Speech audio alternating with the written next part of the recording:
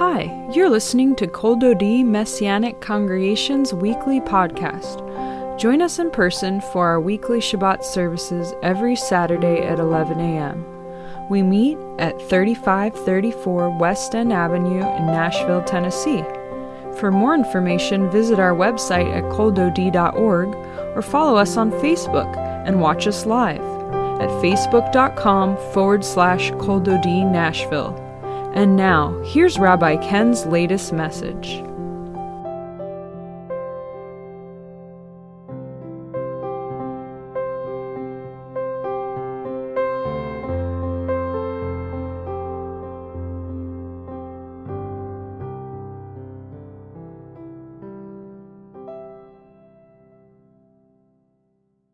Eight days later, we're in the 8th day of Pesach. What happened with Yeshua 8 days later? A guy named Thomas. We're going to talk about that a little bit. A fellow named Thomas in the Scriptures. Let's pray. Father, open our eyes to behold wonderful things from your word, we pray. Gal enai ba'avita niflaot metoratecha. Lord, pray you continue to speak to us today from your word in Yeshua's name. And thank you for everything that you are doing. Open our eyes. Help us see Yeshua. Help us enlarge our hearts in Yeshua's name. Amen. Amen. When is it permissible to eat chametz? Today or tonight? Israel versus diaspora Jewry, Ashkenazic versus Sephardic traditions.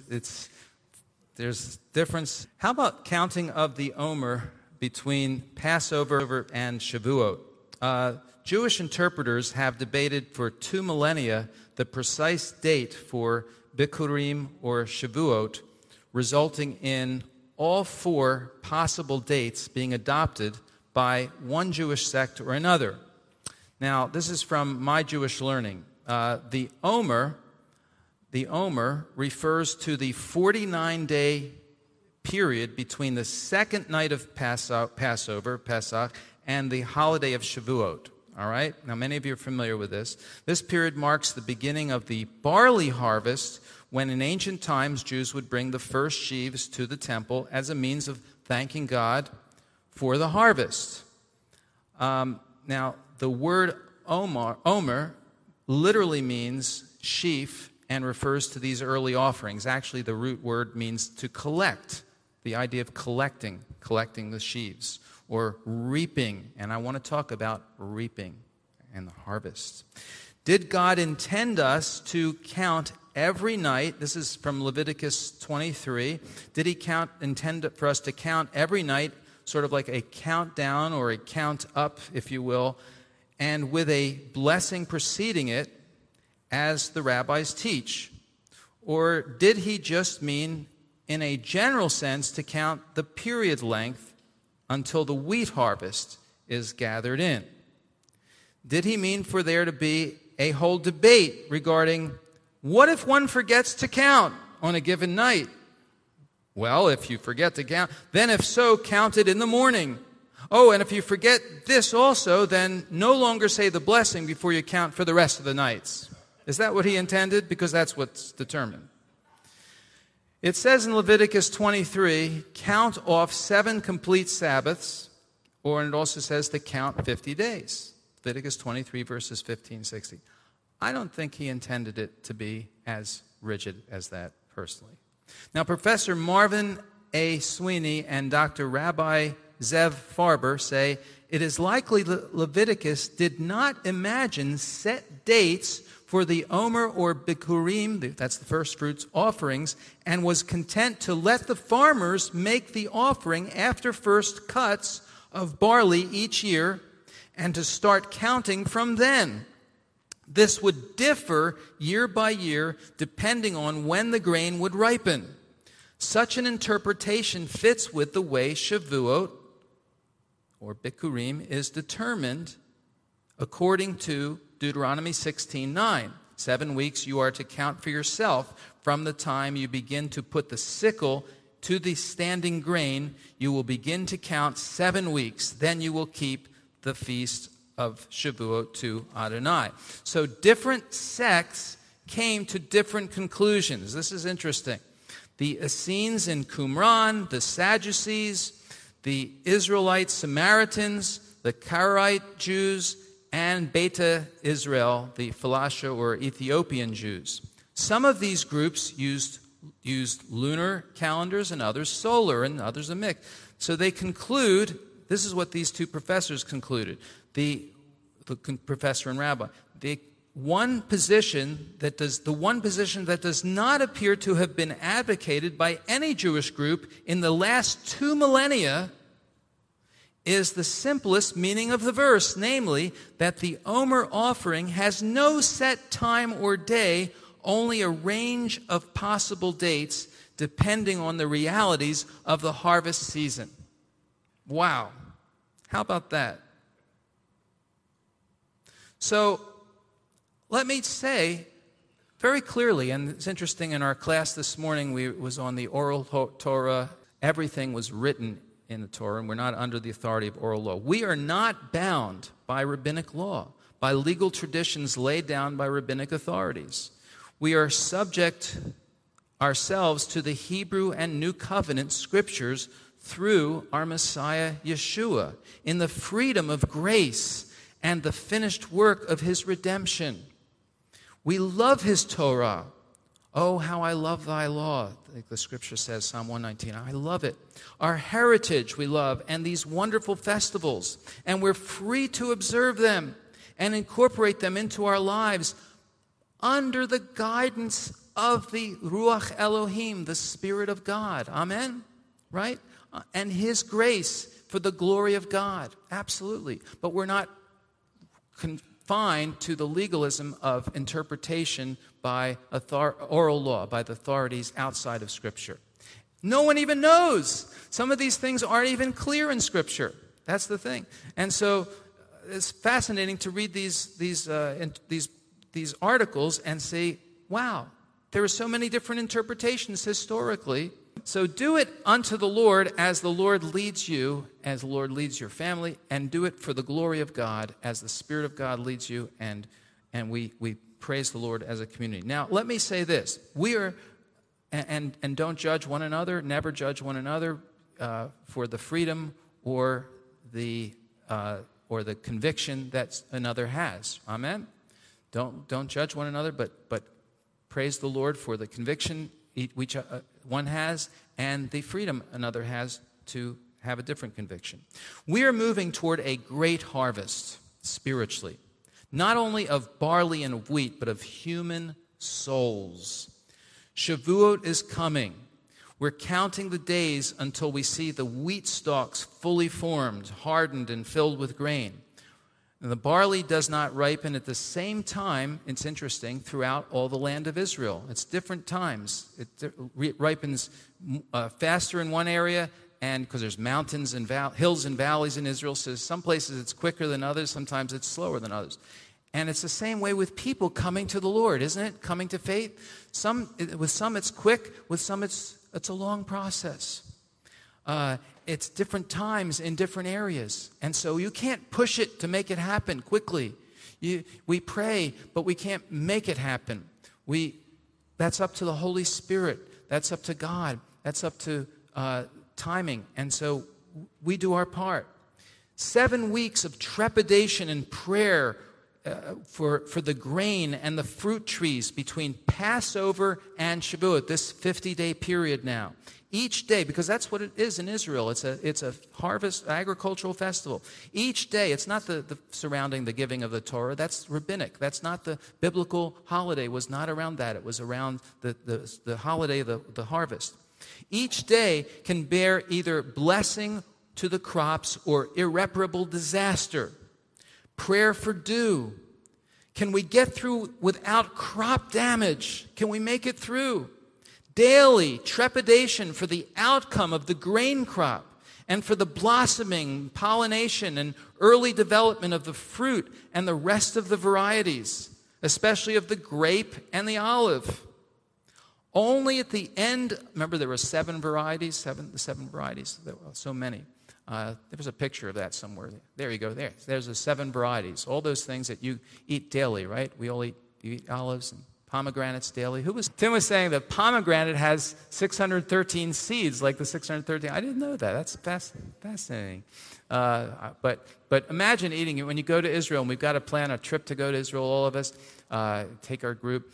But look at those delicious fruit, the grapes, the olives, the pomegranates. The olives are there. Great figs, thank you. The figs, the wheat, the barley, and what am I missing? The dates. Yeah, the dates. The honey in the Bible is date honey, not bee honey, when you read about davash or honey. Let's see. All those delicious things you eat when you go to Israel. Oh, my goodness, it's amazing. Well, all these things were forming and coming, and there was tension whether everything would be ready at the right time.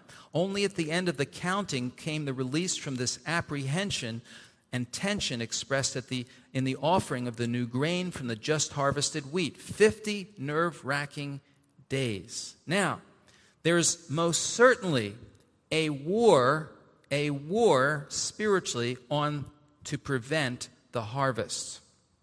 The battles of facing violent winds, torrential rains, the hot sun with its scorching heat, the freezing cold, the dangerous droughts, the drenching floods, and even the ravenous locusts.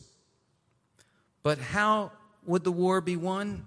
And how is the war spiritually won for the harvest? Through 4 things: praying, loving, arming with the Word of God, and going. Evangelism, going. Our knees, our hearts, our minds, and our feet.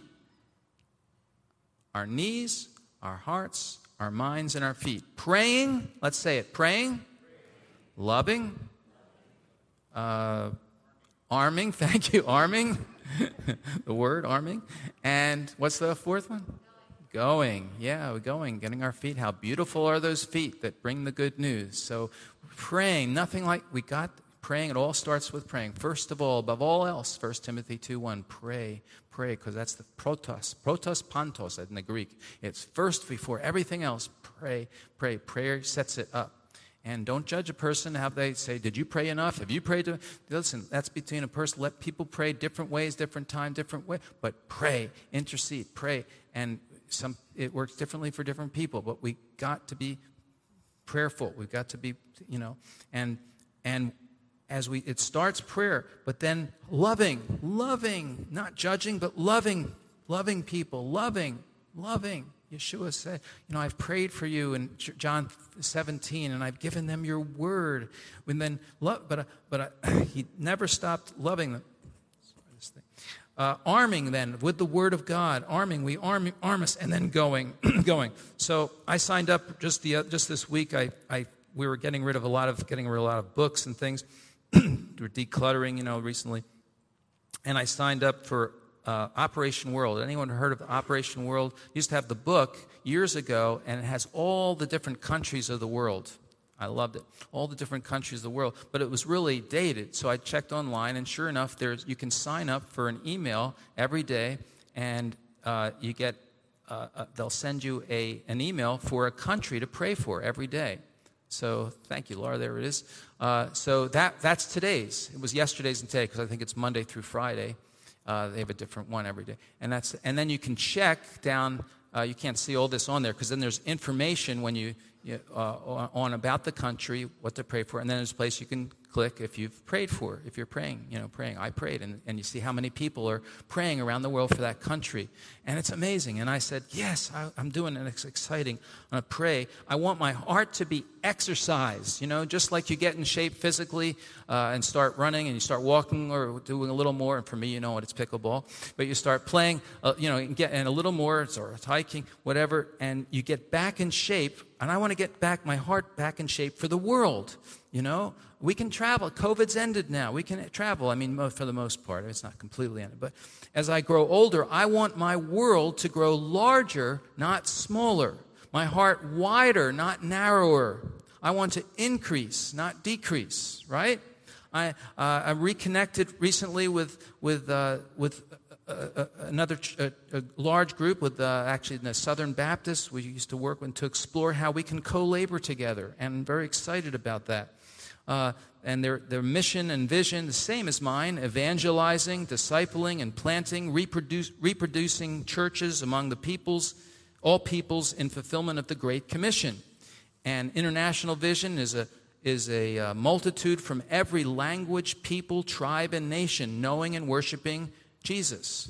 And for us, it's, of course, planting and reproducing messianic congregations with Jews and Gentiles, knowing and worshiping Yeshua, the Messiah. It's the same thing, but it's in the Messianic world. In our Messianic world, the circle, we have our own IMCS, the International Alliance of Messianic Congregations and Synagogues. We're a part of. I'm on the steering committee of that, and I'm honored to be on that. And we'll be having meetings during the Messiah Conference about planning more. And we have and we're the largest umbrella group. We have many great organizations like Jewish Voice Ministries and International, reaching internationally, and One for Israel, and these ministries we support as Kol Dodi. Many more, many great mission ministries in the Christian world, of course, like Voice of the Martyrs and Open Doors. The harvest is plentiful, but the workers are few. As you look at these places, the harvest is plentiful. Let's say that. The harvest is plentiful, but the workers are few. But the workers are few. Therefore, what did Yeshua say to do? He said, the harvest is plentiful, but the workers are few, so there's really nothing we can do about it. That's not in that. No, I messed. Okay, therefore, what? Pray, it says Matthew in chapter 9, verses 37 and 38. Therefore, pray to the Lord of the harvest that he may send out workers into his harvest field. Wow. And that word send out is, by the way, it's kind of like, I don't want to say violent, but it's thrust out. It's like, get them out there, throw them out. Sometimes you got to like, boom, like get off your, get off your butt. All right, so he said, pray to the Lord of the harvest that he may send out, thrust out. It's kind of, into his harvest field. God says, but it's prayer. Let's start praying that God will get people up and realize that, open their eyes. Listen, it says, God's heart is for the nations, not just for us, not for my small group, right? Psalm 117, I believe it's in the Psalms that we're reading this week that are read for over in the end of Pesach. Psalm 117, the shortest psalm in the Bible, I believe it's there may be 20 words or less in Hebrew, 2 verses. Praise the Lord, all you nations. Glorify him, all you peoples. For great is his loving kindness, his chesed toward us, and the Lord's truth endures forever. Hallelujah. Hallelujah. That's what it says. Hallelujah Adonai kol goyim. Praise the Lord, all the nations. That's God's desire. That's God's heart. So this word katsir and katsira means weeping. Katsira. It means to shorten in the harvest. Those who sow in tears shall reap in joy, but he who continually goes forth weeping, bearing seed for sowing, shall doubtless come again with rejoicing, bringing his sheaves with him. In due season, that's Psalm 126. In due season, Galatians 6:9, we will reap if we don't lose heart. The harvest is coming, and we want to be a part of it. We want to be a part of reaping it as it comes. Now, how did it come with Thomas on the 8th day? On the 8th day, we see in John 20, turn over to John 20, this would have been about this time after Passover. Remember, Yeshua had come to the disciples after his resurrection. It was on the evening of that day, the first of the week, right after his resurrection, when the doors were locked, so they were afraid, rightly so, where the disciples were for fear of the Judean leaders. Yeshua came and stood in their midst. He came and stood right in their midst. And what did he say to them? Shalom Aleichem, yes. Shalom Aleichem. Peace to you. Peace to you. Let's say Shalom Aleichem. All right, Jewish greeting. How do you respond to that greeting? Alechem shalom. Very good. Okay. So this is how Yeshua greeted them, and they were afraid. And then he said, and there behind locked doors, he says, peace to you, shalom, well-being to you, wholeness to you. But first he said, but why did you all run and abandon me in Gethsemane?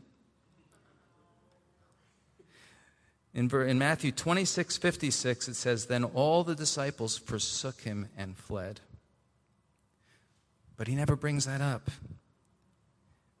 Or did he here take out a list of all their mess-ups and said, let's talk. First, sit down. Did you ever have that sit-down talk? It's really fun with your father or your mother or someone here.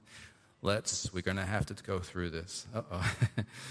Well, listen, there was none of that here. This was, he just said, look, he said, Shalom Alechem. Listen, I know you're afraid, but he bypassed, I love this because he bypassed their horrible feelings of guilt and their regrets, and I'm sure they had them. And he ignored their fear of being arrested due to their association with him. And now he showed them his hands and his side, and then he said, as the Father has sent me, I also send you, in verse 21. Because our faith is not a faith to be kept inside, but to be taken outside. It's an outdoor, not an indoor faith. The word sent, he says, the Father sent me. It's in the Hebrew means to be sent, in the Greek rather, to be sent, apostello, to be sent on a mission. The Hebrew would be shaliach, sent on a mission. And then I send you is a different word in the Greek, pempo. It means to dispatch. The Father sent me on a mission, and now I've dispatched you with this message. But they can't do it in their own strength, and we can't do it in our own strength. And so he says, after this, he breathed on them. He said, receive the Ruach HaKodesh, receive the Holy Spirit. And they're going to only be able to do it in the power of the Holy Spirit. Now, we come to verse 24. It says, one of the 12, Thomas, called the twin, was not with them when Yeshua came. So he was not at that meeting. And the other disciples were saying to him, we've seen the Lord. But he replied to them, unless I see the nail prints in his hands and put my finger into the marks of the nails and put my hand in his side, I will never believe. I won't believe. He's a skeptic. I don't accept your report. I'm sorry. I have to see it firsthand. And so 8 days later, verse 26, there it is, 8 days later, the disciples were again inside. Now, I love this because did you ever feel like you missed a great opportunity? And you regret it. You say, darn, I wish I was there. I really missed it. And I can never get it back. Well, thank God, Yeshua doesn't give up here, and he visits him again when he's there. And God doesn't give up on us.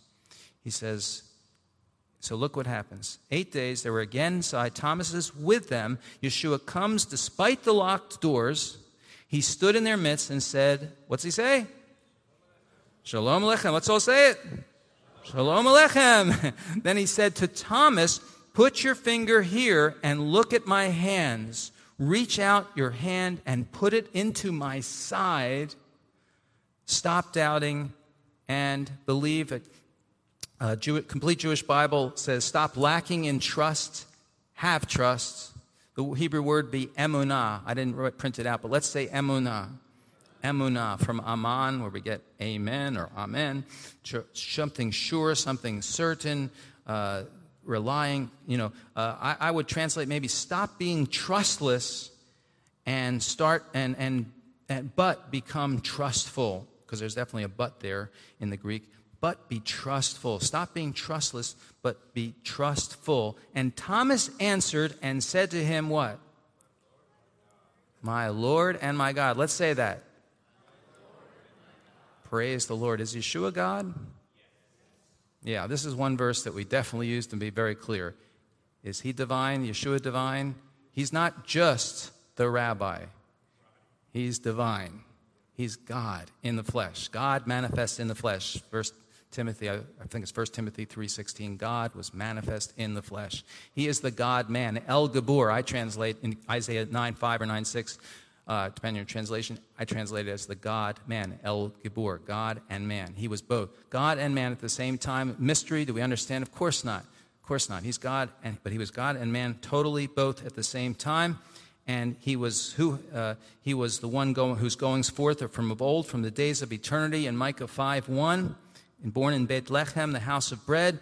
He was the one who what is his name and his son's name? In Proverbs 30, verse 4, he's gone up to heaven and come down and gathered the wind in the palm of his hand and wrapped the waters in a cloak and established the ends of the earth. What is his name and what is his son's name? He is God in the flesh. He was Emmanuel, the virgin conceiving and giving birth to his name. His name shall be called God is with us in Isaiah 7:14 and 9:5. He's the mighty God, Father of eternity, Prince of Peace, and so on. And Jeremiah 23 verses 5 and 6. His name will be called the Lord is our righteousness. This one who is the righteous branch. He's the Lord said to my Lord in Psalm 110 verse 1. He was God. Now what happens? Thomas has a revelation, and people need a revelation. We need, as we're praying for people, for our pre-believing friends, for those that don't know the Lord, they need a revelation. They need, I think I've heard Crystal call it an aha moment or something. We need a moment that an encounter, as I talked about recently, an encounter with Yeshua. Thomas has that. My Lord and my God. Oh, you are who you say you are. You are. It is you. You are back. You are alive. Oh, can you imagine it? Can you imagine the joy that filled his heart?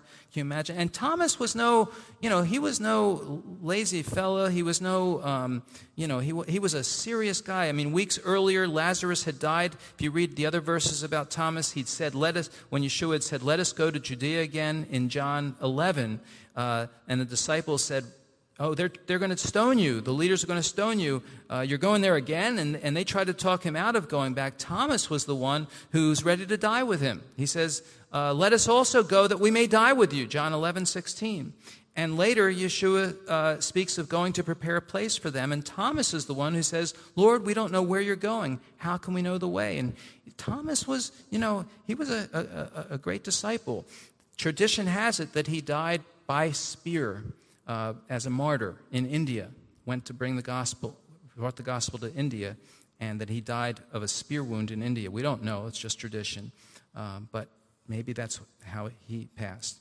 But people need a revelation.